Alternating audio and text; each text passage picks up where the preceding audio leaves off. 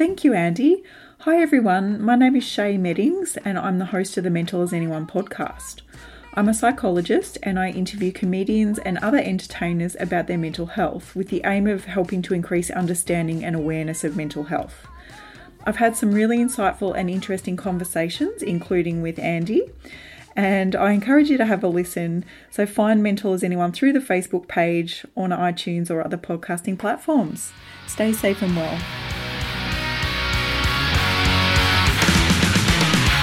Here's your weekly Patreon announcement. Patreon.com/Andy Dowling is the place to go to support this podcast.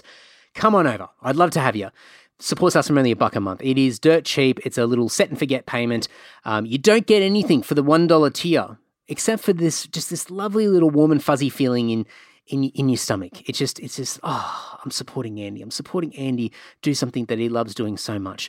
And if you want access to an exclusive Patreon podcast episode that comes out every Tuesday morning, 6 a.m., there are additional tiers that give you access to that as well. The support that I get from Patreon is huge, not only from a financial point of view. I mean, you guys that are on Patreon already, financially backing this podcast is covering the website hosting, the podcast hosting, the editing, the gear. It just takes the stress off all of that part of running a podcast. But the most important thing that I'm finding is that it is clearing my mind. It's giving me peace of mind. It's inspiring me. It's giving me clarity to know what I want and get after it, and get more and more exciting people on the podcast like this week's guest, and build it and make it bigger and better. And it's all thanks to people that are taking care of business for me and backing the podcast. So thank you so much to everybody that does join, supports, and you can find it all over at patreon.com/Andy Dowling.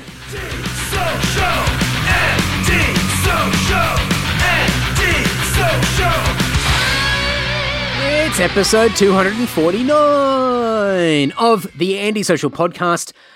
Ooh, 250s next week. Jeez. Oh, we're doing well. Pat on here. I don't know if you can hear me just slapping myself on the back, patting myself on my back, a little bit of self-congratulations. It's still going. This week's guest is Jessie May. Jessie is a musician. She plays in a whole bunch of different bands. Turkey Vulture and Owlmaker are a couple of bands in particular. She's also a writer. She has her own music blog called Alternative Control. And probably the really interesting thing that we're certainly highlighting in this chat is that she has a website called Metalhead Money. And you can go to metalheadmoney.com. And Jessie has a book coming out that is available via Amazon. I'm going to have links in the show notes. And we're going to talk about it in this episode called Money Hacks for Metalheads and Old Millennials. A pretty cool... I've got a copy of it. I had an advanced copy sent through to me, and I've been reading it, and it is really, really good. There's some really interesting and insightful tips and tricks and things that we can all be doing to manage our money better. And I think especially in 2020 with all of the... just exhausting saying 2020, if you know what I mean. In 2020, there's been a lot of stuff going on. So I think something like this is incredibly valuable, not only for musicians. I mean, a lot of this stuff is a lot of great life advice, and it's all coming from Jessie's personal experiences in her own life, and she's sharing them with other people in the hope that we can all get better with our money. So everything will be in the show notes over at andysocial.net, andydowling.net. I'm going to have links to everything that Jessie speaks about and she's associated with in the show notes. Of course, you can click through on the description for this podcast as well. There'll be a bunch of clickable links in there as well. And of course, go to metalheadmoney.com. Enough crapping on from me. Please enjoy this great chat with Jessie May. Well, heaps of different things to talk about. I was lucky enough to get a early copy of your book, I should say, and I've been skimming through it and looking at everything. I've been writing down a bunch of notes because this is a topic that obviously you're passionate about because you've actually gone ahead and produced this book. But for me, it's like I live and breathe this stuff. It's just amazing. It's stuff that is not talked about enough.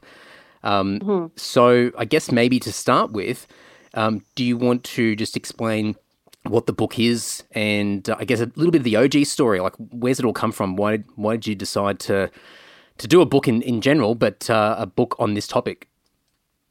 Sure. Yeah. Well, the book's called Money Hacks for Metalheads and Old Millennials. Kind of a mouthful of a title. I love it. maybe if I do a second book, I'll have to figure out a shorter version of that. But yeah, I mean, I'm not. I don't have a finance or business background. I work in education, and I've always been like pretty good with money. Like I'm good at not spending too much, but I've always also had the good fortune of being employed, knock on wood. So, it's easier to be good with money when you have it. So, I was pretty good with money through my teens and 20s and into my early 30s. But I didn't really know too much about the topic. And then I actually was getting divorced, and we had to fill out all this paperwork, all these like financial affidavits and stuff. And just looking at all that stuff made me think, I'll bet there are a lot of things that I've been missing that I could have been doing for years and that I haven't been. So that was kind of an impetus for me to start researching the topic of personal finance. And, I would just get books out from the library and read them. And along the way, I did find out there were a lot of things that I wasn't doing. So really, especially in the past 3 years or so, I'd say I've taken a more concerted interest in it and, done some things that have improved my own finances. But it occurred to me that I never heard anybody else talking about this stuff. It wasn't something that I've talked about a lot with my family, except for maybe my grandmother. But even that was limited because it's kind of like a taboo topic, like people feel like it's impolite or it's secret. It's, certainly something I didn't talk about with my friends, So I thought, maybe like if I don't know this stuff, maybe there are a lot of other people out there who don't know this stuff. And it really can make a big difference just having a piece of information to act on versus having no idea. And I edited the blog Alternative Control, and I started doing a column series called Money Hacks for Metalheads and All Millennials. And people started messaging me and saying, oh, that's really cool you're doing that. Like, nobody talks about this stuff. This is great. And so I figured, well, I've already got, 5 or 6 columns written. Why don't I just do some more research and keep expanding on them and turn it into a book so that anybody could just grab it if they wanted to. And so, yeah. I mean, there's 2 things that sort of jump out straight away. It's that taboo aspect around money. I think no matter where you are in the world, at least in the Western world, I should say, because it's very different sort of in a lot of Asian countries where, especially, in particular parts of Asia anyway, where money's spoken about a little bit more freely, and it's usually a leading question when you introduce to somebody, and it's sort of like you're sizing them up, and sort of like, how much money do you make? It's a very sort of confronting. Oh my gosh! Yeah, in certain cultures. So it's for a lot of us in the Western world, we're like, geez, like how dare you, and so it's a very taboo topic. I mean, but on the flip side to that, which is just so silly when you think about it, so many of us are not willing to talk about it because we kind of feel silly to even ask about it because there's always this assumption that we should already know anyway. But it's kind of like, how do you know when it's not being taught and it's not being discussed freely? And so it's just these 2 worlds just clashing together and just not getting any traction. So to see something like this, it's amazing because I think, unless you're going down a path of some sort of financial education to work in a career in finance where you understand the mechanics around it and it's part of your employment, most of us really get a very basic and informal understanding of money because, like, from our family or our friends with lots of different opinions and different biases that are attached to those opinions as well, which definitely can steer you in the wrong direction. And for something like what you're doing, it's kind of just this nice safe space, if anything, for metalheads, and some of our older millennial friends to be able to sort of just freely go through stuff and have some of those really basic foundations, answered and get some clarity around some of this stuff. And I think it's really powerful. So I think, it's about time that that we start to talk about money. Maybe we don't have to tell each other how much money we're making, but I think we can certainly... No, we don't have to go that far. No, we don't. But I think we can certainly start talking about good ways to make money or good ways to save money. Yeah, no, definitely. And, I think, people are afraid to ask questions or be doing the wrong thing because they don't want to look stupid, So that, I mean, even as I was like writing these columns in this book, I was like, gee, am I really making a jackass out of myself here?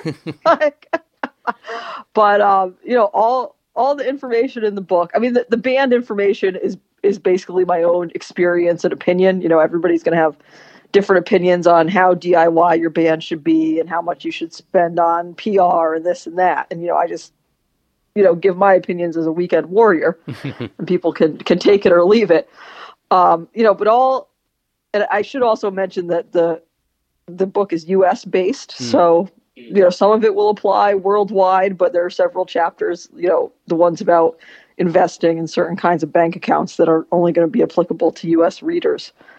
But, all the information comes from books. Every chapter has further reading at the end, which are all, the books that I use to research. And there's more selected sources at the end, like different articles from, different internet sources, some like Wall Street Journal, sites like NerdWallet and Investopedia, which are, pretty good places to get information about, when you want to look up, well, what is an index fund? Like, what does that even mean? Sites like that have pretty concise definitions. I was going somewhere with this and I forgot where. Well, I mean, so go. I remembered. So, one thing I did do before getting the book published was a friend who is a certified financial planner offered to review it, just to make sure that the information was accurate. And there's a ton of different opinions in the personal finance world. Like, I'm in the pay off your mortgage early camp. Some people think that's like the dumbest thing you can ever do. So not everything is cut and dry, but I wanted somebody who actually worked in the field to read it and be like, okay, you're not just telling people a bunch of BS that's wrong. So he did read it, and I was very relieved that he's like, yeah, this is all good. And, he gave me a couple clarifications here and there, but that made me feel better about putting the information out for other people to read and possibly, follow some of the ideas in the book. I didn't want to steer anybody in, the wrong direction. Yeah. I haven't looked through it all yet. And certainly I noticed the sort of the nuances when it comes to things that are more applicable in the United States versus other parts of the world. But I think the thing that I sort of, cutting through that, it's still all very general fundamentals, and you can sort of change that into your own part of the world and find something that's sort of relatively similar or a similar sort of concept. And the other cool thing that I've started to see reading through the book is that at the end of each chapter you have, as you said before, some resources if you want to read further into these topics, but also that checklist. And I think the checklist is awesome because it's almost like, if you really want to cheat, and I'm not recommending people do this for your book, but you can go to the checklist and have a read through the checklist in addition to the topic of the chapter to see basically what are the key sort of takeaways and the actions that you can take from it, and then go back and read further detail. And I think it's really good to sort of the way that you sort of summarized it and to say, look, this is all the context, this is the information, here's the guts of it. But here are your steps. Here's the things where it's just knowledge. Knowledge is great, but you've got to be able to take action on that knowledge. And I think the checklists are really cool because it's sort of like, okay, before you continue, let's get some stuff done. Oh, good. I'm glad you like the checklist, especially my productivity buddy here. Yeah, that's right. Have a list. Yeah. But yeah, it's cool. And I mean, the other thing is that another thing I've noticed with a lot of the contents is that, yes, it does go into detail, and I wouldn't say any of it's overly complicated, but it's sort of, I think, the way that it's sort of easing people into the whole topic of money is that you're creating this foundation and these basic principles that people should be just thinking about in general in their day-to-day life. And then obviously that's your your foundation, then you build off that, and then you can go down different paths of complexity depending on which direction you want. And I think also just the comment that you made before about, you know, for you, paying off your mortgage is the most important thing, whereas for other people, they may have a completely different opinion, the opposite opinion. And I think it really just comes down to, and this is the exciting part about the topic of money, is that money and the way that you manage it can really come down to what your goals are and where you want to go in life, and what are the things that are driving you. And obviously, depending on where you want to go, that's how you adjust and create your strategy and your framework. And so this sort of explains that foundation once again, where you've got that platform to then make a decision as to which direction you go, and whether you want to have a lot of, you know, air quotes, good debt, or whether you want to just get rid of that debt and have the peace of mind knowing that you own your property, you own your assets, and then you don't have to worry about the bank chasing you for payments. Yeah, very true.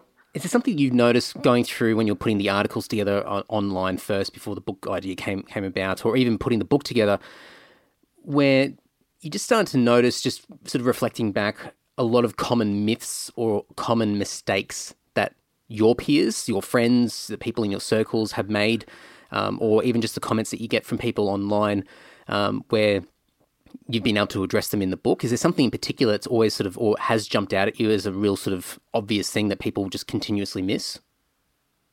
Well, I mean, I think a good place to start is figuring out how much you have coming in and going out. You know, like if anybody's wondering, what the heck should I do? Like, save all your receipts for a month and figure out what you're spending money on. You know, I think credit cards can be a trap. You know, I think I'm of the opinion that you should think carefully about what you put on there. You know, I know sometimes there's going to be emergencies or your car breaks or something and you have to put it on there, but do you need to go out to the bar every weekend with your credit card?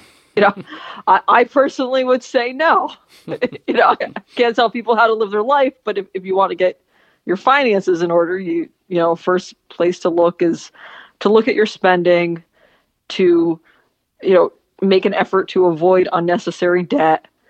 And, you know, that's, you know, a couple things that have kind of guided me and have been working well so far. So, you know. Do you see that's a very common theme with other people as well, is just not having that awareness of what comes in and goes out with their accounts? Yeah, you know, I've had a lot of people say that they don't track their spending. I did a Twitter poll on it the other day, and 50% of the responses were that they don't track their spending. Scary, you know, and I don't know what the reasons for that are, or what, you know, what kind of shape those people's finances are in. But, you know, I was surprised that half the people said they don't keep track. And yeah, you know, I have seen, you know, people I know personally just kind of get over their heads with credit cards, and, you know, they want to dig themselves out of it. And then, you know, they just keep getting charged the interest every month. And by the time you realize you want to dig yourself out, they've already got you, you know, and it's just a very daunting process. And I think sometimes people feel hopeless, or they're like, well, why do I even bother? I have this huge balance. Like, I'm never going to pay it off, or, you know, it's like a vicious cycle. It's almost like vicious circle. It's almost like you learn to live with the pain. You know, it's like, oh well, that's life. You know, this is just the way it's going to be, and you sort of just succumb to it. And I think it's also with potentially. I mean, I've got no idea why people don't track their spending, but you know, one of the reasons it might be that sort of giving up, or if I don't think about it or I don't see it, then I can sort of avoid the problem, which obviously makes no sense. But but if you're dealing with a lot of pain and stress about money, then you tend to try and stay as far away from that pain as possible. Yeah, no, and that kind of makes sense of why people would do that. You know, I just don't want to look at it. So it just kind of gets worse. Yeah, absolutely. And then eventually becomes an issue where you've got no choice but to pay attention to it, because, you know, extreme consequences are happening around you. Yeah. Yeah. I mean, I don't know what it's like in Australia, but in the U.S., student loan debt is a big issue for people. And, I think people, when they're college age, take on this debt with the best intentions, not really, like your frontal lobe isn't even fully developed until your mid-20s. So yeah, I mean, you tell an 18-year-old, oh, you're going to make lots of money after you get out of college, sign on the dotted line, and they say, okay, sure. And they really, through no fault of their own, really just don't realize what a burden it could be, if things don't work out the way that they hope they'll work out. And it's a big problem in the U.S. I think we certainly have. I haven't gone through sort of college or university education, so I've in some ways have missed out on some opportunities in sort of that educational space. But at the same time, I've probably dodged a few bullets financially with taking on debt. I think we've got a few different programs in place that help students pay off debt over time. But I'm not sure exactly to what extent. It seems to be something that's more prevalent in the US, and I don't know whether that's just a population thing or whether it's the way that it's structured. I'm not entirely sure, but it's an interesting thing where I think for a lot of young people, students, people that want to educate themselves, it's always with this good intention, like, to be educated is a positive thing. So It makes sense to then say yes to these what you would feel as opportunities, and they're positive things. You're contributing to the community by upskilling yourself and then going out to, into a particular field and forging a career. But it just comes with such a massive consequence, and it's almost like they're getting penalized for doing something that's actually quite positive and beneficial for everybody around them. Yeah. So it's very sort of counterintuitive. It really is. And a lot of the loan terms are very predatory, and they don't make things clear to the borrowers, or, you miss a single deadline and then they jack up your interest rate by a lot. And it's really, people might say, oh, well, you never should have taken out those loans. Well, that's not the issue. The issue is not with the individuals. Like it's a systemic problem in the U.S. So hopefully someone fixes it at some point, but it really has wrecked a lot of people's, well, I shouldn't say wrecked, but it's really put a lot of people's goals on hold. Like if, let's say you take out all these loans and you're paying them off for a decade, maybe you would have wanted to buy a house, or maybe you would have wanted to get married or something like that, but you have this giant debt that you're working towards paying off. So I think it's delayed a lot of things for some people who are dealing with it. I guess sort of you doing research and looking into a lot of these things and understanding different people's scenarios that they live in and they have to battle on a day-to-day basis. For that kind of scenario with somebody that has this crippling debt, in particular student debt, what sort of, I mean, apart from obviously, tracking your spending is a big thing because you've got the awareness of where the money's going, but what sort of things have you identified as far as basic steps to move in a more productive direction to help sort of take the edge off this debt? Because obviously you can't change the system. And as you said before, there's no point looking back in the past about the decision of going into debt because it's already happened. So what have you sort of identified as far as some things that people can do to start moving the needle a little bit? Well, for a large debt like that, your living expenses are your biggest expense. So if you can find a way to cut that, if you're willing and able to live with your family and your family's willing and able to let you live with them for, on the cheap or free, and then you can apply that money towards your debt. I mean, that's really the largest expense in your life. So if you can cut that somehow, or, reduce it, certainly not everybody can just move in with their parents and live there for free. But, like things like living with a roommate or living, renting a smaller place and applying the savings towards a large debt like that is one way to do it. certainly, like there's different loan consolidation programs, and you have to read all the fine print very carefully. People can refinance their student loans, but again, like with that kind of thing, some of the programs are good, and some of them are not. There was even a program by the federal government offering student loan forgiveness for educators, and they basically just scammed everybody. And they ended up granting like 1% of the applications. Like the people who signed up and were in this program, only like 1% of them actually got their loans forgiven. And one of our national public radio media company did a whole expose on it, and I think because of that reporting, they did manage to get some more people to get their loans forgiven, as this program had promised. But like, that's how much of a scam it is. So you're right that you can't change the system. Like the system is what it is. But I'd say housing costs are your biggest cost. So if you can tackle that in any way, that's where you're going to see the most bang for your buck, so to speak.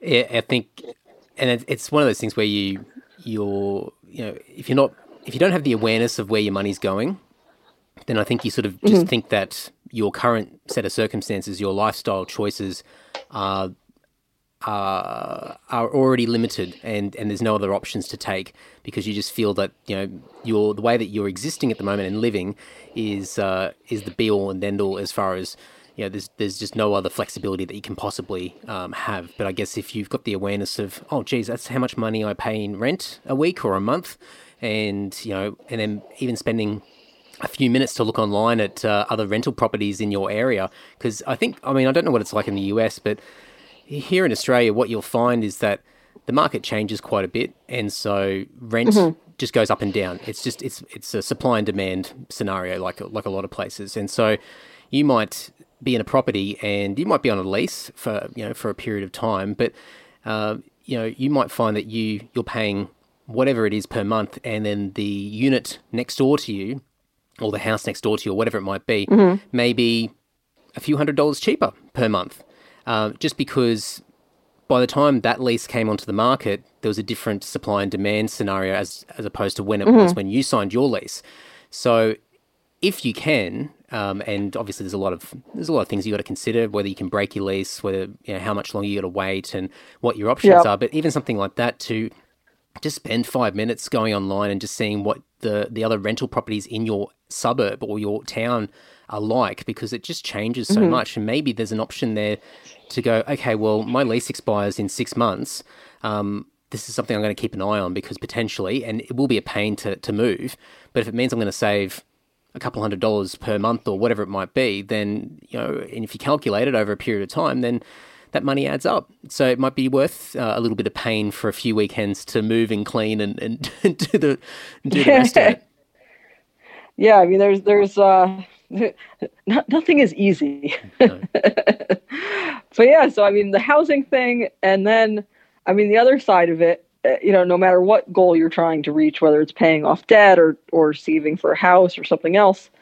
I mean, and I don't think this gets said often enough, but you have to find ways to increase your income. Like at the end of the day, there's only so much money that you can save. You can't stop doing everything you like. You can't stop living somewhere, unless you go live with your parents. You're always going to have expenses. So you're only going to be able to reduce those so much. And then at a certain point, if the reduction isn't cutting it for whatever goal you have, you got to find a way to make more money. And I feel like they leave that chapter out too much. Well, I think I had a chuckle. I can't remember exactly where it was in the book, but you were making a mention of how a lot of the self-help books out there, these entrepreneurs, and they're talking about how to negotiate with your boss for a pay rise and all this sort of stuff. And you more or less said, look, if you work in some sort of government system where you've got levels of employment and, it's your tenure and whatever the job title is, then you can't get extra money. Like it's that's your role and that's what you get paid. So there's no point asking for extra money. So you got to find other things that you can do to bring in some extra dollars here and there along the side. Very true. Very true. So yeah, that definitely looks different, depending on what profession you're in. I mean, I'm in education, and I get paid whatever it says on the chart, So either I can work more, or I can find work more at like a different job after school or in the summer, or find different ways to get a little side income or passive income coming in. And I mean, that's pretty much my avenue for making more money when I need to. What are some ideas that you've floated or you've seen other people do that have helped them bring in just a little bit of extra money sort of on a weekend or after hours to just try and take a bit of the edge off those expenses or that debt? Well, I think that, if you got to develop some sort of skill that's useful to other people. Mm-hmm. So personally, I do freelance writing, and that usually gets me $100 to $200 a month. So not a ton of money, but like I'll take it. It definitely makes a difference.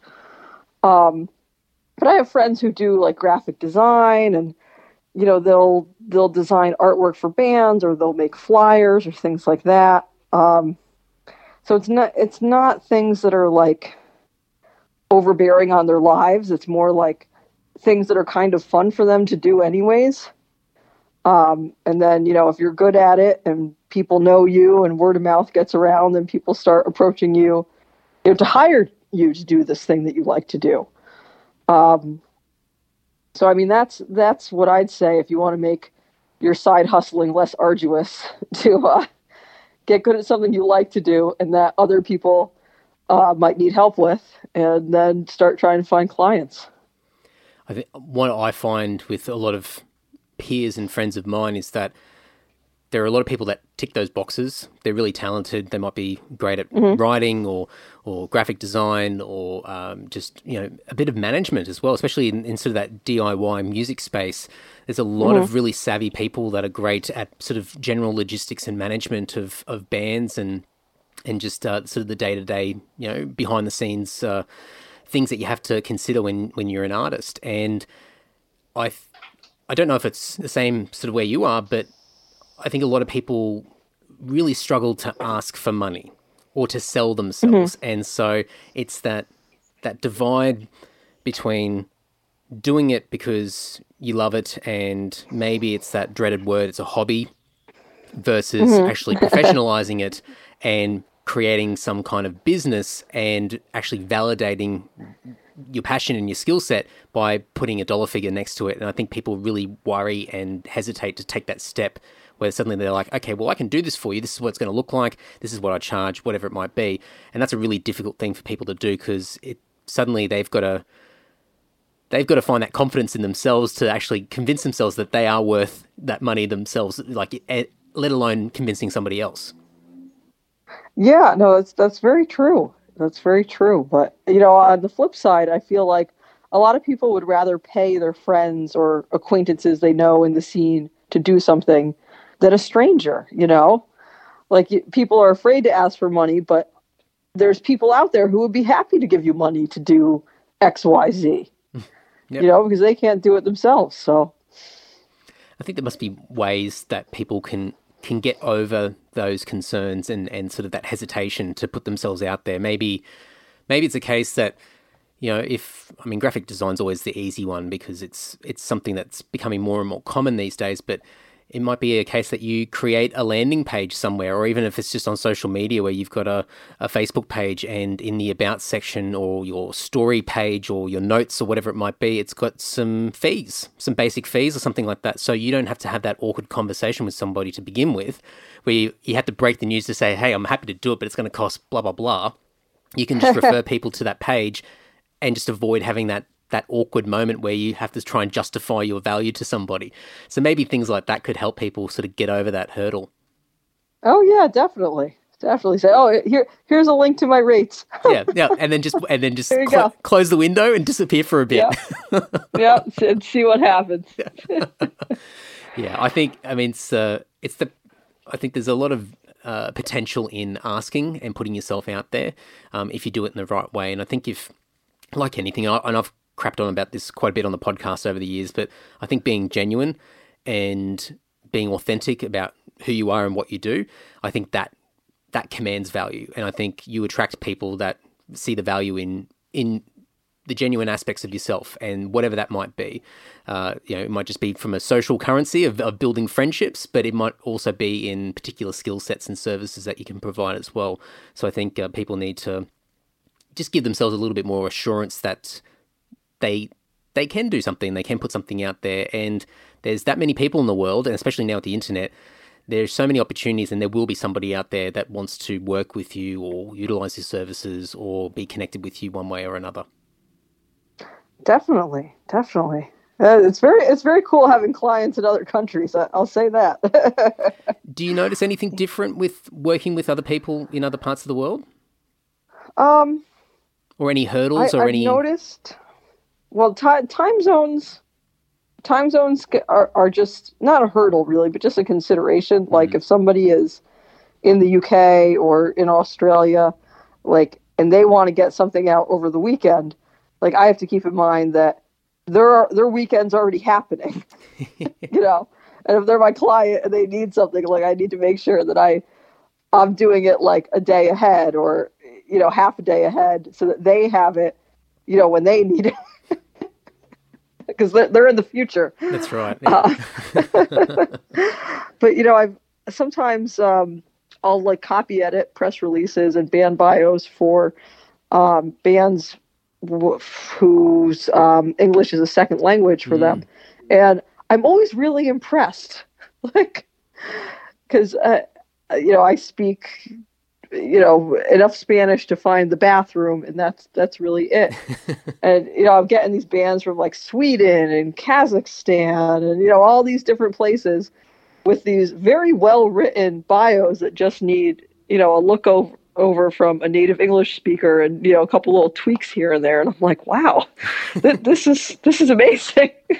Maybe I should get back on Duolingo and learn more Spanish.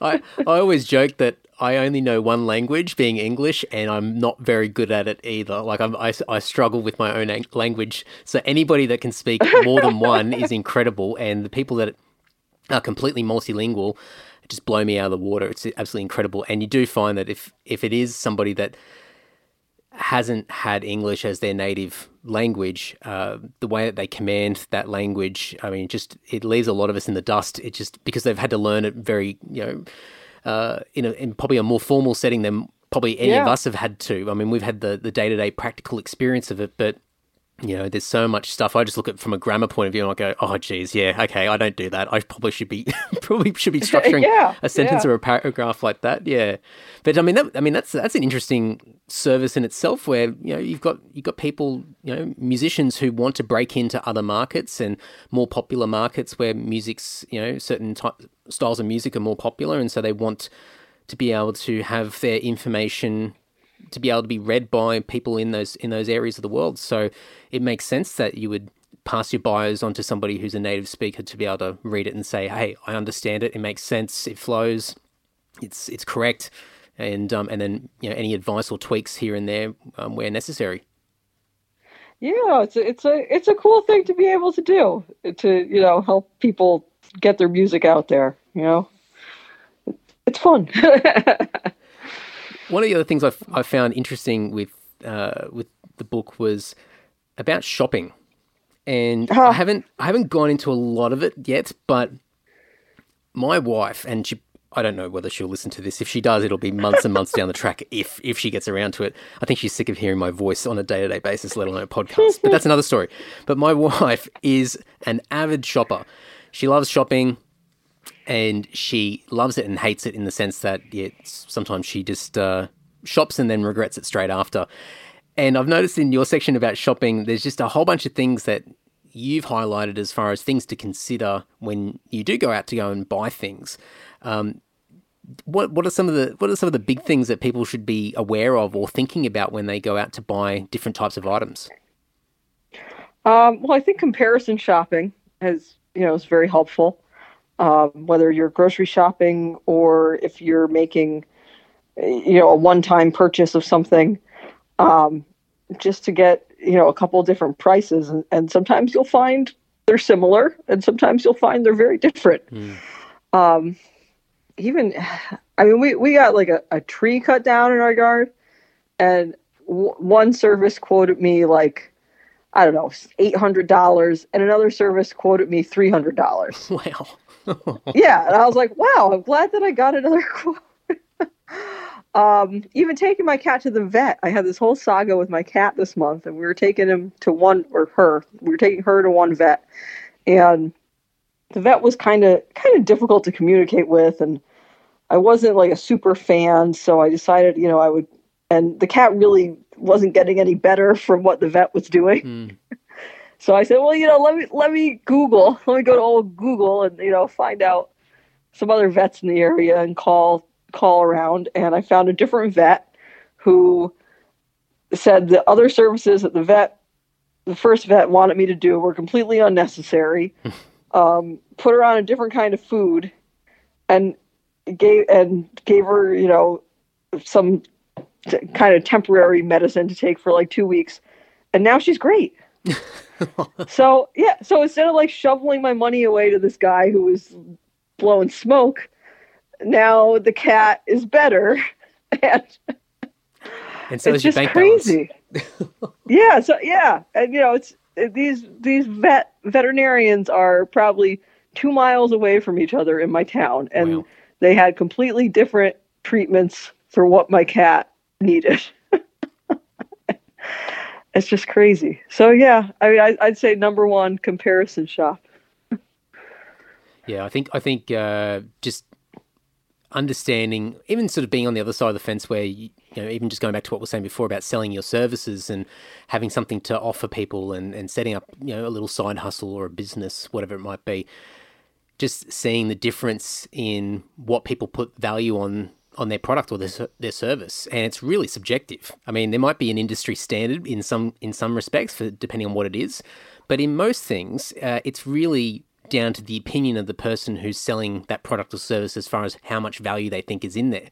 And because it's so subjective, that's where you see all those fluctuations. So, you might see something and you see that price, and I think just to spend that extra 5 or 10 minutes making an extra phone call or going onto Google and doing a quote online could make, I mean, even just with the tree example, like just hundreds of dollars in savings just by potentially making another call to somebody else and seeing what they could do. And I think the other thing, I've also noticed is that people that are in business want your business.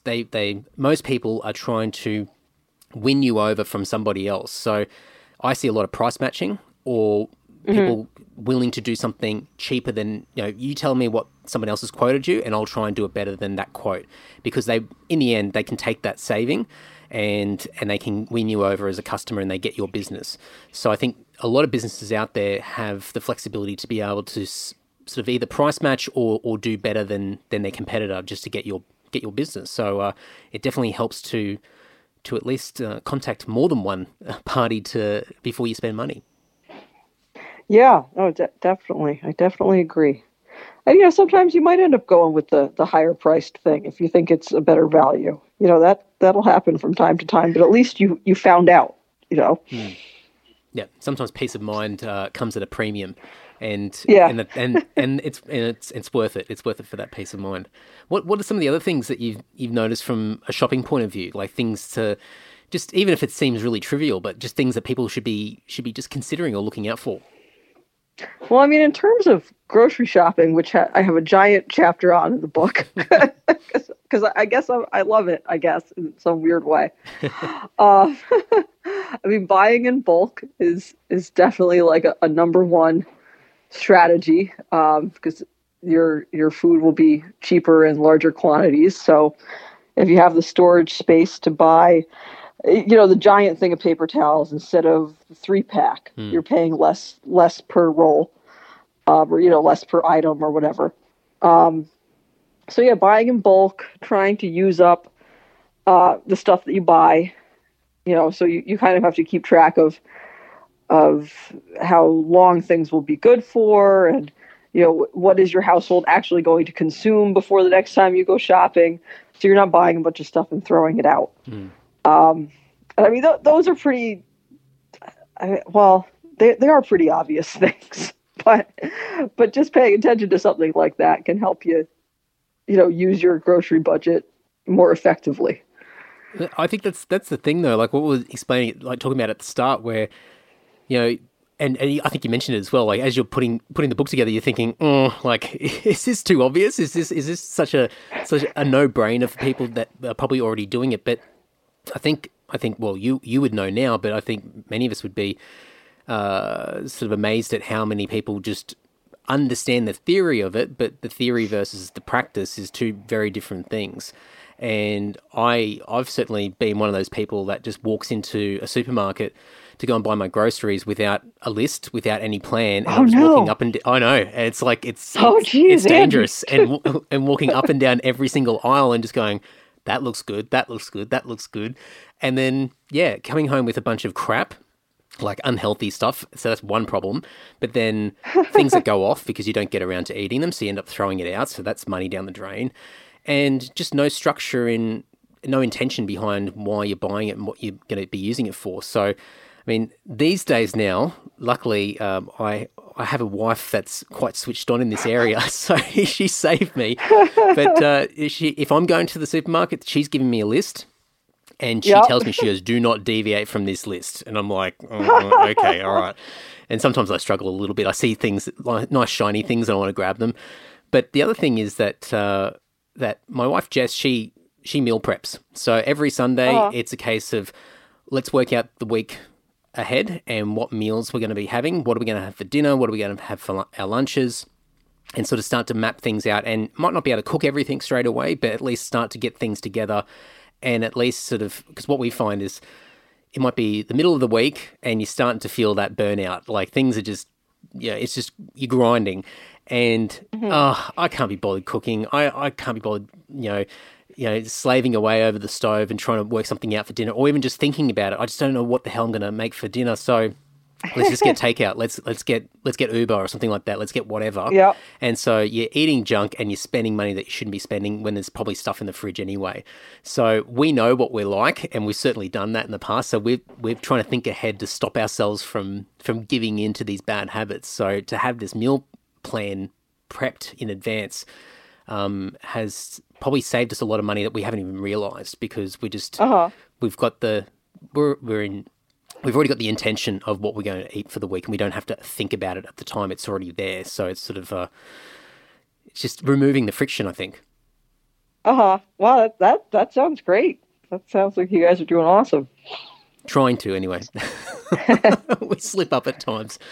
And I think the other thing I found really interesting with what you were saying, and you kind of touched on it before, around you can only save so much. And I think also you can only starve yourself to an extent as well. And I think people need to have that balance where you're still able to live a semi-interesting and entertaining life where you can still go and do things and reward yourself and have some of those little luxuries here and there, rather than just sort of turning the tap off on everything and living in pain for however many months or years to get to your financial goals. You've got to have that balance along the way. I thought that was really interesting and a good point that I think people forget and miss. Oh yeah, well, this comparison I'm borrowing from someone on Twitter, but someone was saying that doing that very strict budgeting is kind of like dieting, where you put yourself on this very restrictive diet, and then within a couple of weeks you give up and just go eat all the terrible things and just like screw yourself even more. And I think a very strict budget can make people feel like that. Like you just, after a couple of weeks or a month or two, you give up and you just splurge because you haven't done it in so long. And it's counterproductive. So I definitely agree with you. You have to, if you can, like, have a little room for something fun, you should do that and not feel bad about it. Absolutely. There's a book I've spoken about a little bit on the podcast, and I don't know if you know it, but it's called Atomic Habits by James Clear. And it's an amazing book. It's all about the concept behind the book, and I'm probably butchering it, but it's about getting 1% better every single day and playing the long game. You can't change everything overnight, and I think that's what stops most people from getting anything done or changing their lifestyle, because they think if they can't change everything immediately or make those changes straight away, then there's no point. And then they start to blame themselves and say that, I lack discipline, I lack the motivation, I'm lazy, whatever other negative self-talk you could possibly have. And what the book is saying is that you're not doing this like a diet or some fad. You're not doing it just to see if you can starve yourself for the next 30 days. This is a forever thing that you want to do. This is something you want to change your lifestyle. So there's no rush. So it's a case of have your lifestyle as it is now, and it might be far from perfect, but it might be just a case of changing one thing, and that's your goal for the next 30 days or for the next week. And it's just that one little tweak, and you hardly notice it. But it's just that 1 degree, 1% better than where you were the day before. And over time, it's like compound interest. It just compounds and compounds and then gets bigger and bigger. And then you start to get acceleration behind what you're doing. And then you start to notice big changes later on down the track. And it's just, that book for me has been a game changer. And whether it be health, being a little bit more intentional about what I eat and what I drink, going out and just all the excesses that you have. But also money as well. Just, instead of just turning off those taps, like I said before, and not spending any money at all, what I've done, some of the things that I enjoy doing, for a month, I thought, I'm not going to change anything. I'm just going to map it. I'm just going to work out exactly what I'm doing. It's sort of like what we were saying before, where I'm going to track to see where my money's going to begin with. And then once I've got sort of a sample, I've got a data set here, like I've got some data to work with, then I can work out what I want to tweak. And so 1 month I get the data, and then the next month I'll start to go, okay, well, I'm going to try and reduce this by, X amount of dollars or X amount of percent or whatever it might be. Just a little bit. It's not going to hurt. I'm hardly going to notice it. But over time, I'm just going to continuously just chip away at it and just get lower and lower and lower, or change over time. And over time, you notice big differences. So I think that gives people reassurance, because I think you can still have, a fun life, as silly as it sounds, and still have a lot of things that you enjoy, but still create new disciplines where you get better over time. For sure. The other thing I was wanted to not pick your brain, but I guess just get some of your thoughts was around the band stuff, the band finances, and you mentioned it earlier as far as that's another part of this book that you put together, because I think the really good thing about it is that for people, because this book doesn't come out until the 1st of December, is that right? Yeah, well, I had kind of a well, I don't know if it's a snafu or not with the Amazon, the Kindle Direct Publishing, but I had set up the ebook first and set the release date to December 1st. And so the ebook comes out December 1st. And then when I uploaded the paperback manuscript, I assumed that it would have that release date. And then it was like, your paperback book is live. Oh. And I was like, oh.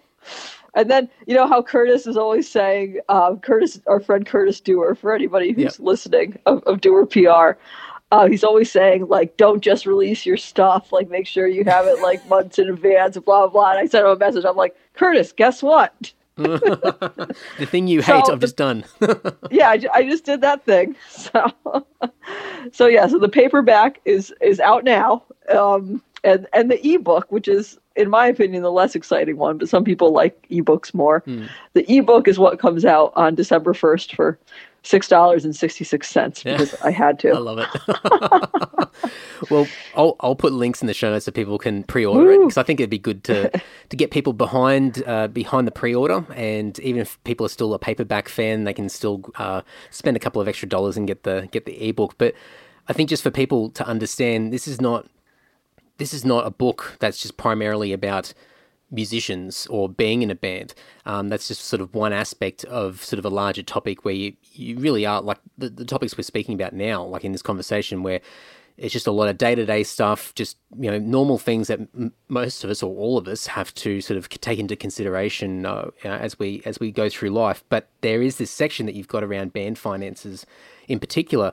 Now, you play in a couple of bands yourself, so I guess there's some context around this. You've got some experience.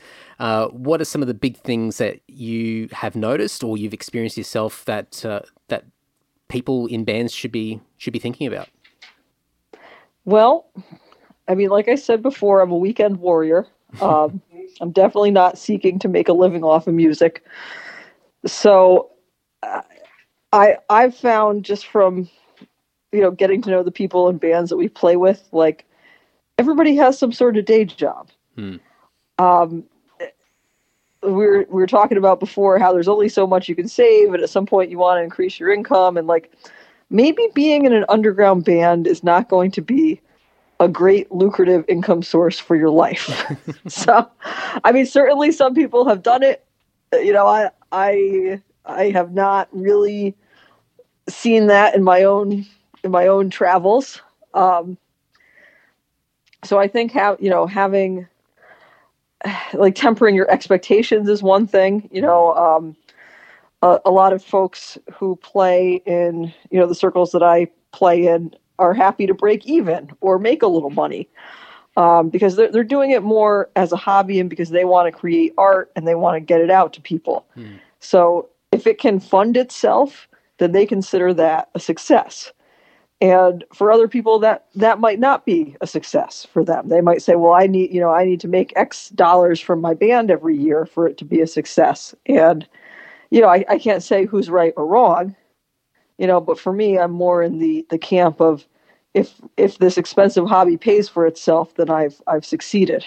But, I mean, certainly people, have all different aspirations for it. But one thing I've noticed, no matter what your level of aspiration is that if you don't know how to do it yourself, you're going to have to pay someone else to do it. So the more kind of adjacent skills you can build in yourself, or your band members maybe having complementary skills that you don't have, that can really save your band a lot of money. In my bands, I'm often the organizer person, like the show booker, the social media person, the PR contact person, this guy will send our press release out for free, but we have to write it person. So that's kind of my non-musical role. But I've been very lucky. My amazing, talented husband, Jim Clegg, who's now sitting here in the living room, he is an artist and graphic designer, and we've been in bands together for, I guess, over 10 years at this point. And whatever band that he's been in, whether it's with me or other people, like when they need artwork or when they need a flyer, like Jim is the one making it. And when they need the CD layout thing to be done and the template the disc maker sends you, he knows how to do that. So they don't have to find some graphic design guy and PayPal him $50 to do your whatever. Like he's got it covered. I know some people, like Jim, is getting into recording at home, and some people are very skilled at recording, and that's an investment in itself. Especially as you start to get more professional equipment. But that's another thing that's like adjacent to your band that will cost you money. So becoming a home recorder or home audio engineer is probably not for everybody. But for some people, that's a really useful thing for them to learn how to do. Like I just did an interview with Francis Roberts from King Gorm and Old Man Wizard. And one of the questions was, what's the best investment you've made in your music or your band? And he said, his recording equipment and being able to record awesome new music now with equipment that he bought 10 years ago. But he is like a professional musician. Like he does it for real, for his living. Like I think that's like he does lessons and recording and composition for like film stuff. So I mean, he's very legit, but like for his own personal projects that, maybe are not as lucrative as his music jobs, he's invested this time and money into learning how to record and getting the right equipment. And now he can just do whatever he wants from his apartment without having to hire someone. It's kind of like the side hustle that we were speaking about before, where out of a necessity for your band, so your band can continue to excel and do what you collectively want to do by developing your own skills, and so you don't have to pay for other people to come in and assist. But then as you get better and more confident in these new skills that you're developing, then there's nothing to stop you from monetizing it and helping other people and creating some extra revenue that comes out the side. So you might be saving money for your band by developing that skill and keeping it in-house, but you may also start to generate additional money on top of that, whether it be personal or depending on how you want to do it, it could be on behalf of the band, and that revenue goes straight back into the band as a side hustle for the band. Who knows? But I think that's one of the attractive things I find with DIY music. I think there's this real thirst, or it's not even the thirst, but it's just this. It's completely necessary for you to have to think outside the box all the time. You can't just sit back and be the artist. I mean, you can, but you're really limited as far as what you can and can't do. You really need money to be able to rely on other people to prop you up and get you to where you need to go. Whereas in that sort of DIY world, you just find yourself naturally immersed in something you've got no clue how to do it. But after a while of just repetitive sort of practice and research and learning from other people, that you develop these really odd and unexpected skills that can be utilized in lots of surprising ways, and certainly can be fruitful from a financial point of view. Yeah, definitely. I mean, Lindsay Schoolcraft was saying, I think it was on Twitter, or perhaps in one of the Dumb and Dumbest podcasts, but something about like how she used to think, oh, one day I'll just make music for a living and I'll just be like in my apartment making beautiful music. And she was kind of like laughing about it because now she's like running all her own stuff and has started her record label and is doing all her like e-commerce stuff. And she's just learned so much about business and setting up that e-commerce and doing so many non-musical things to make her living out of music viable. That it's not just sitting around and playing harp or playing your guitar or like doing your art. Like if you really want to make a living, you have to build all these other skills. For sure. Yeah, definitely. So we'll wrap it up, and I guess people can, I'm going to put links in the show notes for people to go and pre-order the ebook and get behind the release date of the 1st of December. And if people want to jump ahead and get the paperback, they can grab that now from Amazon as well. But where should people start, Jessie? Like with your world, I mean, where's the best place to start? And I guess, just going back to the topic at hand, what's the first point on the checklist that people should be doing? Once they turn off this podcast episode, what should people do as their first step? All right. Well, once they turn off the podcast episode, track their expenses for a month.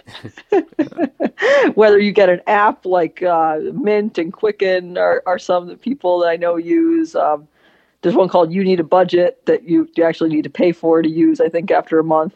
Or just putting receipts in an envelope. Just after you turn off this podcast, track your expenses for a month, see where the money's really going, see if it is in line with where you thought it was going.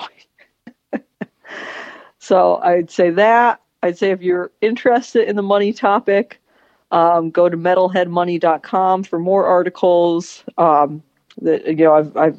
started that site in July, and I've been, adding a post or two every week since then. You can find Metalhead Money on Twitter, and we talk about all kinds of things on there. And if they want to check out the music stuff, my music site that I edit is alternativecontrolct.com. CT is for Connecticut, which is the state where I live. But a lot of people write for that site. I'm not the only writer. I'm just the one who puts it on the internet. So yeah, find Alternative Control website and find us on, Twitter, Facebook, and all that jazz. If you're more interested in the music stuff. And I should ask, and I should make a mention, your bands as well. What? Go plug them. Yeah, we'll go if you like punk, kind of doom punk, Americana punk. Go find Turkey Vulture. I think we're Turkey Vulture Band on Bandcamp. We're on Facebook and Instagram. That band's a lot of fun. We just had an EP come out this summer. Uh, we're not quite breaking even with it yet, but we're really happy with how it sounds. And so that was our goal, and I'm definitely happy with how it came out. If you're into the stoner metal kind of stuff, look up Owl Maker. That's on Bandcamp too, and we got some awesome tunes on there. I play bass in that band, and yeah. So yeah, go find them on Bandcamp. Well, I'll chuck some links in the show notes as well, so people can have a listen and check it out. And I must say, like, 2 awesome band names as well. So they're cool. They're awesome. Thank you. Well, from one bass player to another, and one productivity guru to another, thank you very much for giving me some time. And I must I need to give people some context, because we've made the comment about productivity a couple of times in this podcast. We're both doing what would you call it? It's a productivity challenge that Curtis Dewar and Keith from Ghost Cult and Matt Bacon are putting together on a Facebook group. I think it's like a 30-day productivity challenge. So we're both doing that ourselves. So early days, but it's a lot of fun, and it looks like you're in a similar sort of space to a lot of us, where we all want to get better, and we're all DIY people, and it's just a case of trying to get better at what we do. Yep. We're all trying. We're all in this together. Sounds good. All right, Jessie, thanks so much. And people go and check out Money Hacks for Metalheads and Old Millennials. Thank you so much, Andy. Alrighty, go and support Jessie and her new book, Money Hacks for Metalheads and Old Millennials, over at metalheadmoney.com. Also on Twitter @metalheadmoney. Go and pre-order the ebook if you can, a couple of bucks, a worthy investment via Amazon. I'll have a link in the show notes along with everything else over at andysocial.net and andydowling.net. Almost forgot the names of my websites, as you do. But I've just finished reading the ebook. It's absolutely amazing. It's fantastic, especially for people that are just getting started in the world of looking after money, their coin, a little bit better than they have before. I think we all need to be financially educated. It doesn't have to be formal education, but I think we just need to be a little bit more savvy, a little bit more smart with our money, how we save, how we spend. And there's lots of really great practical tips in here, very simple stuff, and hopefully it will help a lot of people in their journey to get financial independence and financial freedom, depending on whatever your goals are. But go and check it out over at metalheadmoney.com. And a massive thank you to Jessie for being a part of the podcast. Greatly appreciated. And I've certainly got lots of ideas of how I can take care of my coins. All right, before we wrap it up, patreon.com/Andy Dowling. Please go and check it out. Go and support the scene. Go and get behind it. I've got a bunch of legends that have already jumped on board with Patreon. In particular, my social circle tier, my $10 tier. These legends are the ones who significantly support and back this podcast. They're chucking me $10 a month, and it's absolutely incredible. So thank you in particular to Andrew from Perth, Mick G from Sydney, Ash from Deniliquin, Dan from Dapto, Rod from Rayleigh in North Carolina, Patrick from Canberra. Oh, sorry, I should say Patrick has upgraded to $20 a month, which is just absolutely crazy. So thank you to Patrick. Liam from Brisbane. We've got Chris from Sydney. We have Brendo from Leeton, Tim from Canberra, and James from Brisbane. And a massive thank you to everybody else in the Patreon sphere who are supporting. It's been absolutely fantastic. The money that comes out of Patreon every month covers all of my editing, my production, hosting, gear, just everything. And it's... Look, I'd say it's not cheap to run a podcast. There's plenty of costs involved, but Patreon has been huge to take the pressure off and keep me focused on some of the fantastic guests I've been getting on the podcast and having conversations with, and trying to find more and more people to have on the show. Speaking of which, next week is episode 250. Who will it be? Well, let me just tell you right now, for me, this is a selfish episode. This is ultra selfish. This guest, for me, is a childhood bucket list. This is somebody from my childhood if I told my probably even younger, my 10-year-old, 11-year-old, 12-year-old self that I'd be talking to this person on a podcast, a show, little radio show that I run, I wouldn't believe it, but I'd freak out. I'm stoked. I'm stoked that I've had this person on the podcast. I've actually had this person on my list of guests since day one. And to be really frank and honest with you all, I've been a little bit too, I don't know if you guys can hear Larry in the background. He's just interrupting me. But I've been really intimidated to get this guy on the podcast. So it's happened. I'm glad it's happened. And really, to be honest, I should have got him on a long time before now. But episode 250, I couldn't think of a better time to get this guy on. So there you go. The only hint, it's a guy. It's a throwback from yesteryear. It's a selfish choice for me, and I really hope you guys enjoy it. So until next week, folks, take care and ta-ta.